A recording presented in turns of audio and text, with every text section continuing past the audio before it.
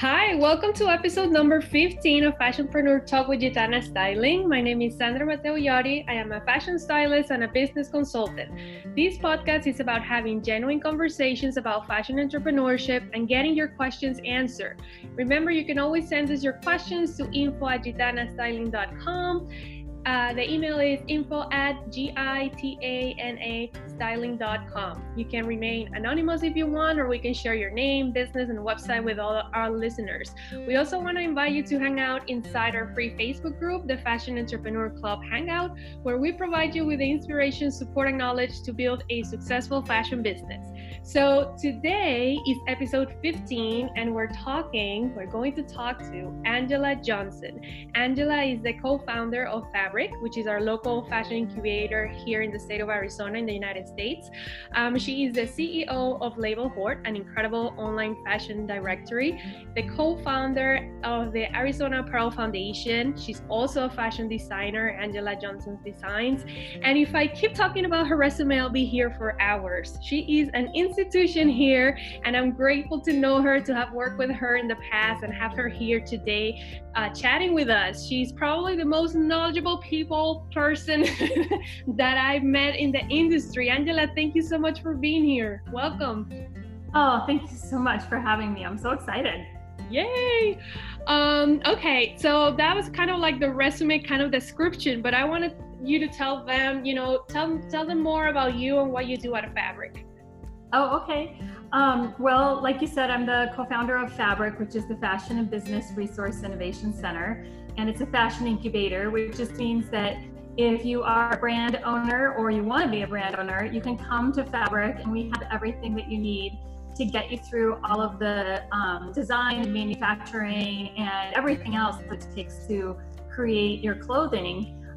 Usually those resources are found in places like LA or New York, where the fashion cities are, but we have created them in Arizona for designers who don't live in LA or New York. And we've created them in such a way that it is attracting brand owners from all around the country, because we basically hold your hand through the process. And that's the thing, is most people have never done this before. They don't understand the process. They don't know what tech packs are. They don't know, how the garment gets through every step. They don't understand wholesale sourcing of their fabrics and trims or anything. So we basically help you through all of that by offering education and hand-holding through all those steps and doing it all under one roof, so you don't have to run around and go to different places all over Los Angeles to accomplish all that stuff. And then we have a nonprofit called Arizona Apparel Foundation that I co-founded with my partner Sherry Berry as well. And the nonprofit helps to reduce the rates of everything we do inside Fabric. So it provides free and discounted programs and services to people so they can take advantage of a lot of this stuff for a lot less than they would anywhere else, because it is expensive. It's expensive to get into this industry. So we're trying to help people save money and provide all those resources under one roof. So that's what Fabric is. And like you said, I'm also a fashion designer. So I have experience in designing and manufacturing apparel from when I did live in Los Angeles in the 1990s and started my own brand and worked as a designer and a production manager for other brands as well. So I just took everything that I learned, brought it to Arizona, and now are offering it to the next generation of brand owners that need those resources. Amazing. I mean, I've been there, I've worked with you in there, and I just think it's incredible what you and Sherry have accomplished there. I feel we're so lucky here in Arizona to have you guys. And you mentioned that some brands also from other parts of the United States are also coming in and working with you guys, correct? Yeah, we're seeing a big increase in that recently because of, with COVID and everything, it's hard to get anything made overseas, which we've been saying for a very long time. Even without COVID, it's hard to get anything made overseas. The minimums are high. It's also, a lack of communication sometimes. You're not in the facility to be able to check each thing and make sure it comes out the way that you want it. And so there are a lot of obstacles, plus sustainability issues and things. So, there's a lot more people trying to make things domestically. And so they're coming from everywhere right now. Amazing. And based on your experience, Angela, the people that you've talked to, all the brands that you guys have helped, what are the top needs you find in the fashion community? Pretty much everyone, 100% of everyone, the top need is the design, development, and manufacturing. So there are a lot of resources, you know, for branding and marketing and other support services, business services, things like that anywhere. But as far as developing a product that you can prototype in a way that it's ready to be manufactured. So it has complete tech packs, it has graded patterns, it has markers created, and it's ready with a SOBA sample to be actually manufactured. And then to find the manufacturing locally with, you know, small quantities or low minimums or no minimums is nearly impossible, and usually impossible. So those are the two things everybody needs and don't really exist and in anywhere outside of the fashion capitals. So that's what we focus on, and that's what we do at Fabric. Okay, great. And for anyone who's listening, that, you know, they're just starting out, you know, they have this idea, they love sewing or they love design and they just want to jump in, what would you tell them, you know, when they're just starting out in their entrepreneurial journey? What would you suggest? Okay. Well, what I would suggest is get educated. So the first thing, I think a lot of people underestimate how difficult and how expensive it's going to be. And they also underestimate how much goes into it. And so they basically think, oh, I just need to learn how to sew, or I just need to have my grandma sew this for me, or I just need to draw a picture and somebody can make it for me. And that's like completely inaccurate. And so unless you're the type of person that's making one of a kind, like you're a custom designer that's making wedding dresses for somebody, then yes, you need to know how to sew. Yes, you need to know everything about apparel construction and have years and years and years of practice and experience to make it good enough to look good, to charge what you need to charge to make one at a time. But if you're starting a brand where you're going to actually manufacture it in quantities, you're not the one sitting there sewing or making the patterns or doing any of that, but you need to be educated in the things that the people who are making it need to know from you. So things like understanding, you know, how to design something properly that can be made, and being able to communicate it properly, like drawing a flat, which is a technical drawing. That's the first step. Nobody can give you a quote. Nobody can give you an estimate on how long. Nobody can even make it without a technical flat. It's like an architectural blueprint. And so basically understanding things like that and learning how to then take that idea, that flat, and move through design, development, sample making, sourcing of fabrics and trims, grading it into different sizes, making markers. Production cutting and production sewing requires a lot of education and understanding how to quality control each one of those steps, and how to write cutting tickets, how to write grading and marking tickets, how to write sewing contracts, all of those things. And so first thing you do, you should educate yourself in those things, or you're really not going to make it very far. Yeah.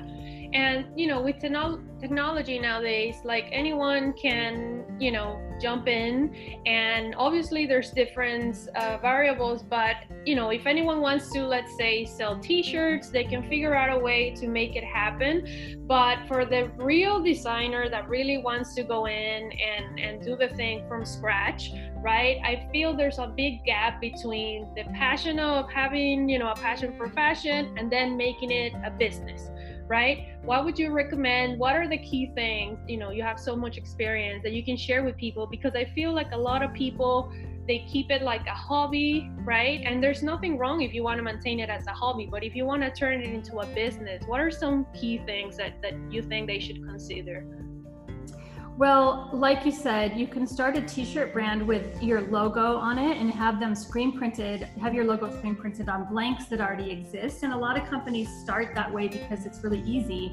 Those t-shirts have been manufactured in very high volume, so they can be offered at very low prices. So you can get $5 t-shirts, you can put your logo on it, and you can start selling them and basically make some money so that you can invest in the expensive cut and sew and, you know, specific design that you want. So if you then wanted to start designing things that you can't buy as blanks, then you would basically need to, like I said, go through all of that education and things like that. And one of the things I always tell people in our consultation, we offer a consultation to help you understand everything you're about to go through in cut and sew.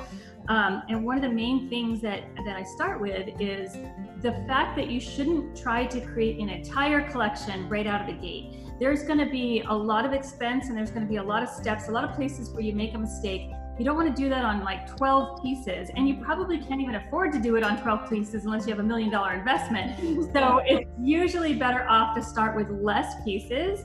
So if we're going to give any advice, I would say narrow down your collection, turn it into 1 to 3 core pieces, things that you think would set the tone for your brand going forward. So things that are like your staple items in somebody's wardrobe. So you maybe want to make a athleisure brand. Well, then make the perfect legging and start with just that one. Make it so that it fits whatever, you know, body type you're trying to fit, that it's exactly the way it should be. And then you've like said, hey, this is what we do as a brand. And then next season, after you've gone through everything it took to do that, now you have more experience. Now add a variation of that legging. So like make it a crop and add little mesh cutouts and, you know, pockets and whatever you want to do. But it's better to start small and then slowly start adding more pieces into that collection.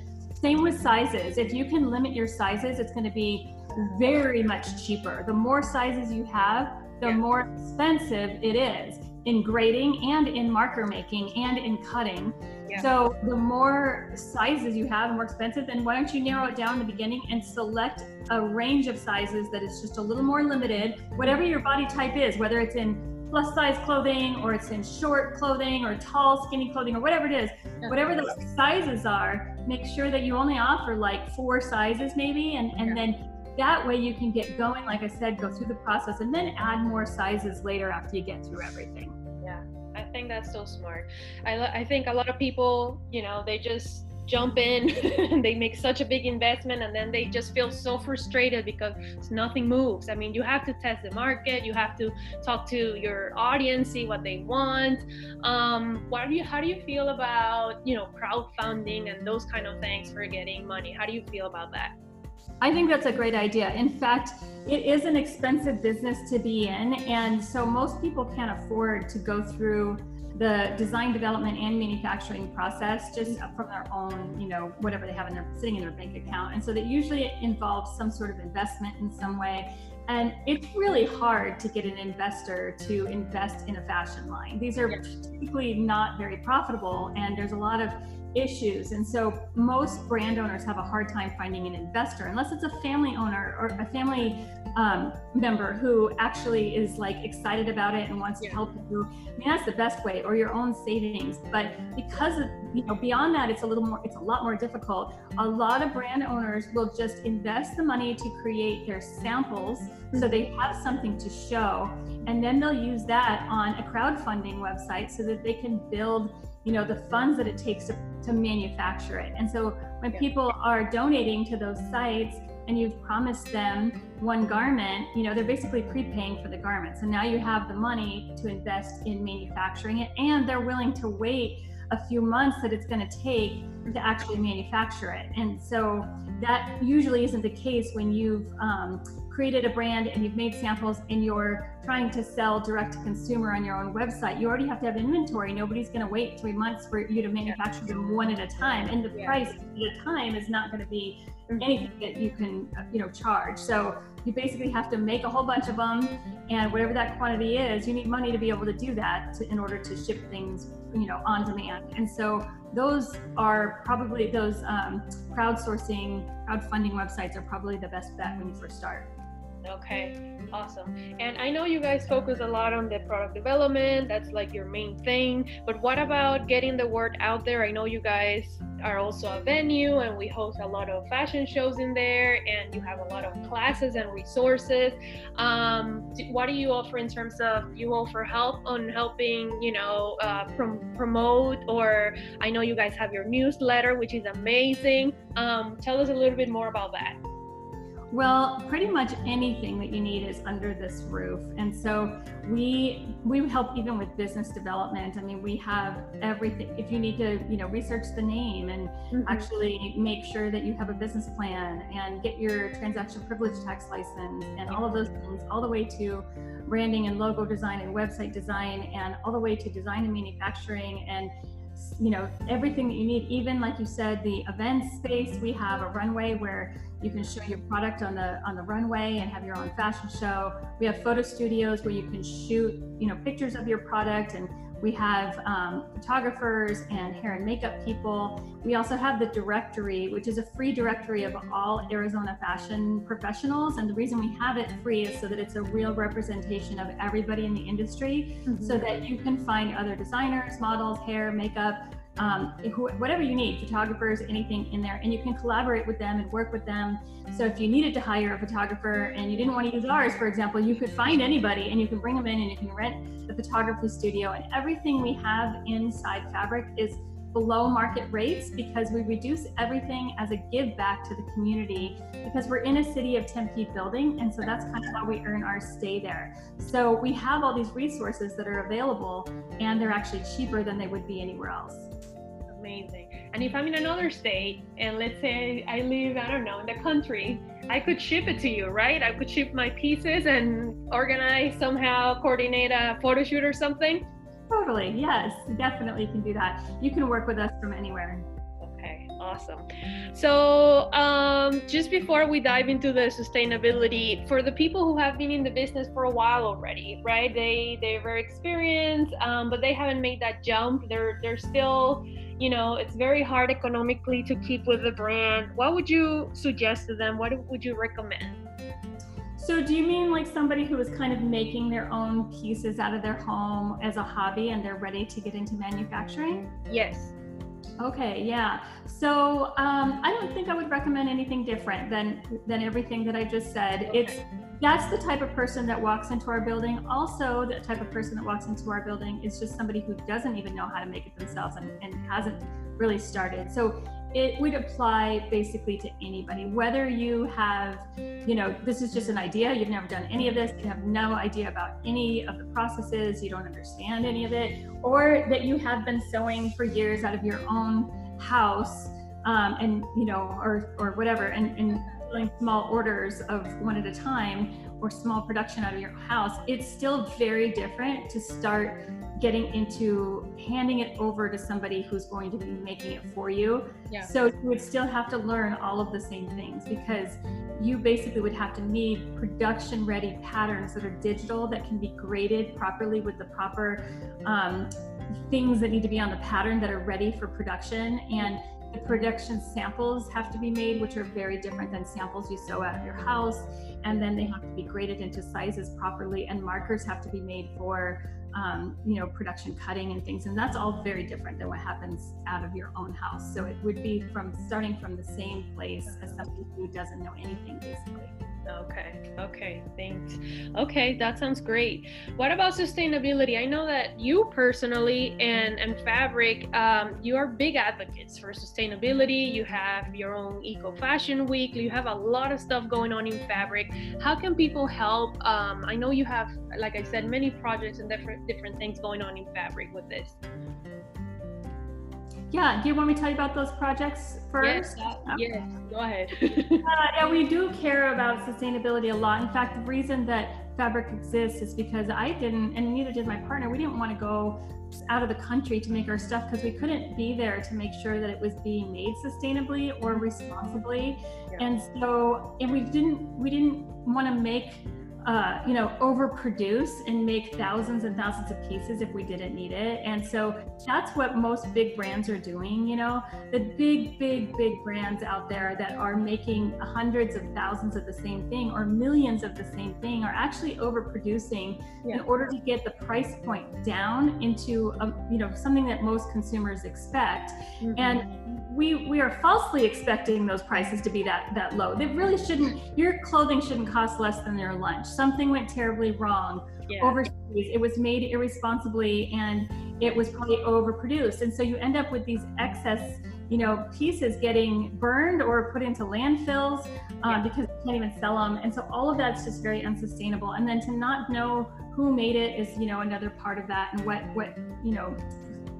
it was like, when they made it, if it was even made legally and things. And so in order to be able to make something domestically in small quantities, we do have to charge what it takes to do that at what labor rates are in the United States, which are much higher than they are overseas. So it is going to cost somebody more to make it domestically, but that means it's sustainable and responsible because you actually have to follow the rules in the United States. And we actually, all of our employees are e-verified. Everything is made with very much transparency. We invite the designer in on in fact, we insist the designer comes in on every step of the process so they can see how it's being made and everything, because we need their feedback anyways, and their quality control checks and stuff.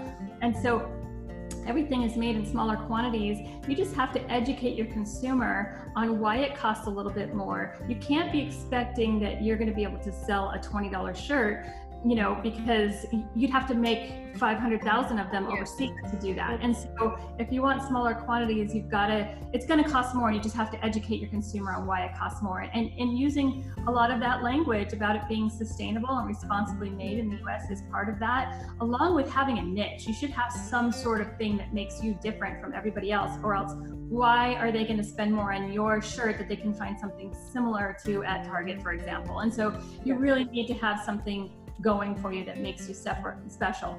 But also, so just by definition, we're sustainable because of that. But then on top of that, we have actually done a lot of different things. For example, we have this program where once we've manufactured for somebody, instead of throwing away the little corners and leftover pieces, they don't get thrown away, they get given to local designers who can use the fabric, and many of them patchwork it together into like new fabric and then recut them out of new clothes, and they make these really cool, unique, one-of-a-kind pieces out of it, and it's called Refabricate.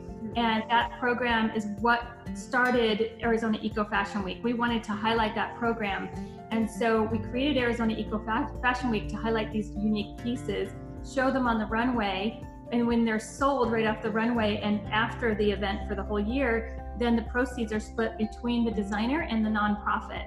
And so the designer gets to tell us what price they want for them and everything. And then also on the runway at Eco Fashion Week are any local brands that are making a sustainable product. So maybe somebody is using zero waste patterns or using very sustainable fabrics or something like that, or upcycling. Then they also get to be in the Fashion Week as well.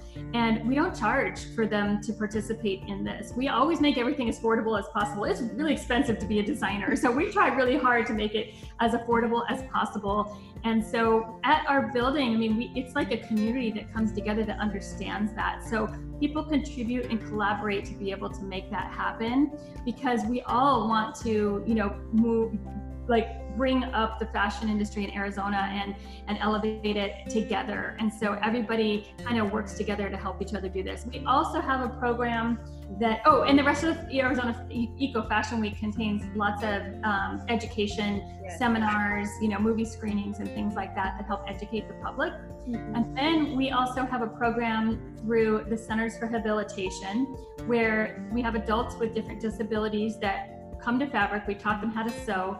They get a job where they're sewing little tote bags that are made out of the school next door is Arizona State University. And they bring over the banners that used to hang at the school. And so the TCH Enclave workers actually take the banners and they construct them into the tote bags. And then they are sold in the ASU bookstore. And this is like a job security for them. So it's, making the banners have a second life, basically, which is really cool. And then, there are a ton of little things that we do all the time. We got a certification from Local First for being a sustainable building, and some of the practices that we have in there as well. So it's really cool. I mean, we actually won the Tempe Mayor's Sustainability Award actually that was the Disability Award, and then we won Michael Crow, the area's President's Sustainability Award for the TCH program, which is pretty cool. No, this is incredible. Well, I'm a huge fan of yours. There's so much going on in this building. It's just incredible. For anyone in the business, they really can get involved, and they should, because there's so much going on. Me, myself, I mean, I've gone to the Eco Fashion Week. You guys would you have panels. There's a lot of education. That's where I first watched the True Cost documentary, which really made a big impact on me. There's just so much. Guys, if you're listening, just please check it out. I'll have Angela at the end share all the links, and we'll share them, of course, at the end of the conversation. Where do you see, Angela, the fashion going? What's the future of fashion? I mean, definitely sustainability is a big part. Now consumers are way more educated, right? We're making more educated choices. There's a lot going on right now in the world with COVID and everything. Where do you see this going in terms of, of fashion and fashion shows and everything coming ahead? Yeah, that's a great question. Basically, everything we've been saying all along is kind of proving true right now with the reshoring of manufacturing. It's really hard to get anything from outside of our borders. And so if we can have everything made within our borders, it makes it a lot easier. That's kind of proving to be true right now. Additionally, we've always been saying that most of these small brands don't need hundreds of thousands of pieces or even thousands. They usually need hundreds. And so it's very small. It's very hard to get, small batch manufacturing because usually a factory doesn't make money until they make, thousands of the same thing over and over. And so, having smaller runs of production is hard to do because you don't make any money, you actually lose money. We actually offer no minimum so that we can help somebody get started, but we lose money doing that. So we support that with all of these other cool things that we do in the building that bring in the money that offset the loss of the manufacturing. But I think that because of this, smaller quantity need to make a niche product, to not overproduce something that you just kind of throw at the wall and hope it sticks, but to make something that fits a unique customer is the way of the future. We want on demand and we want it to fit us and be meant for us. But there are thousands of body types in the world. So if you have a unique body type, sometimes it's hard to find clothing that fits you. And it's not because the designer or the brands hate you. It's literally because it would be so expensive and impossible for a brand to make 1,000 sizes of the one thing that they make. And so basically putting this into the hands of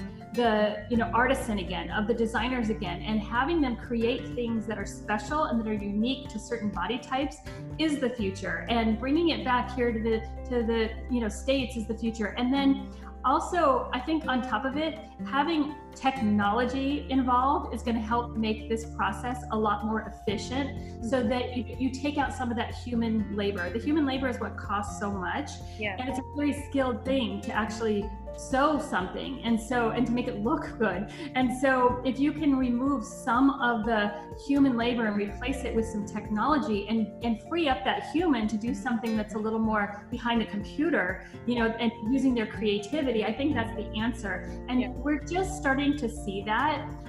And so I think that is going to start happening a lot more. And actually at Fabric, we are making that a priority, and we've been investigating how we can make that happen here in Arizona and be one of the first states to really implement a lot of the technology to make it a lot easier. In fact, we have Gerber 13, which is basically the computer-aided design program that has a 3D model in it. You input your customer's body measurements, and then now you have an avatar that represents the size that you're trying to create, and then we can create the design on that 3D avatar before it's ever sewn up, which is going to save you money and basically get there more accurately sooner. And so those are the kind of technologies I'm talking about that just need to be along every part of the process, and we're working on it. We want to make Arizona the next fashion capital in a totally different way. We don't want to do what the LAs and the New Yorks are doing and overproduce in this old school, Henry Ford line model way. We want to do this with technology so that we can do it right.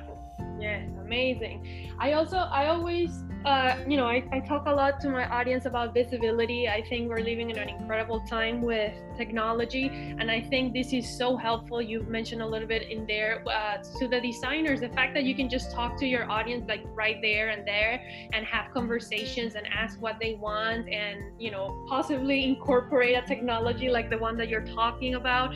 I think I always try to push my audience to don't be afraid of the technology. Use it, take advantage of it. You're gonna have a better relationship with your customer. And I feel like a lot of small brands have grown a lot in these last years, while the big brands have actually gone down the drain because of that, because we care about the product, we care about the customer, we have a better relationship with them. And I think, you know, it's definitely part of the equation, and people should definitely take advantage of it.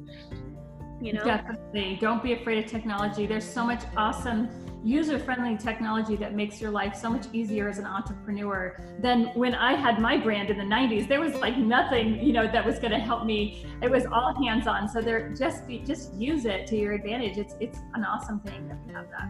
Yeah, 100%. Angela, just one more question before we leave. Where does your passion for fashion come from? I don't think I ever heard this story. I know you've done absolutely everything in the rainbow. You're so talented and you have such a huge resume, but where does that come from? When, you know, tell me a little bit more about that.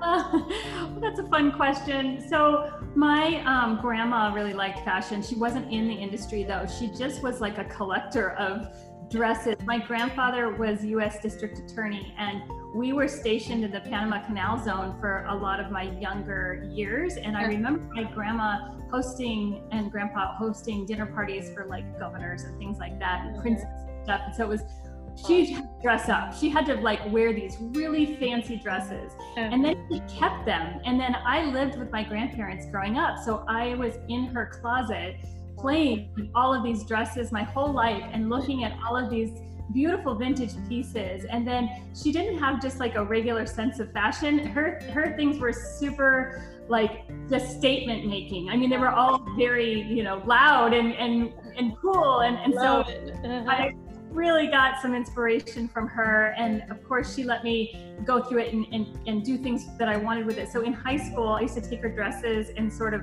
you know, take the sleeves off. I didn't know how to sew. I didn't know how to do anything. I would cut it apart. Now I'm like, oh my God, how could I do that to a vintage dress? You know, I'd do what I could to make it look different, wear it with combat boots, things like that. And then basically it just kind of dawned on me, hey, I should get into fashion. And it wasn't until I had already had a degree in speech communications from NAU that I thought, you know, I can speak, but I don't really know anything about anything to speak about. So I would like to actually have an expertise in some area, and I think it should be fashion. So then I went to the Fashion Institute of Design and Merchandising in LA and got a degree in fashion design, and then started working in the industry as a designer and a production manager. Incredible. Well, I'm so glad you did. I'm so glad you did. Angela, where can people contact you? Where should I go? What's the website?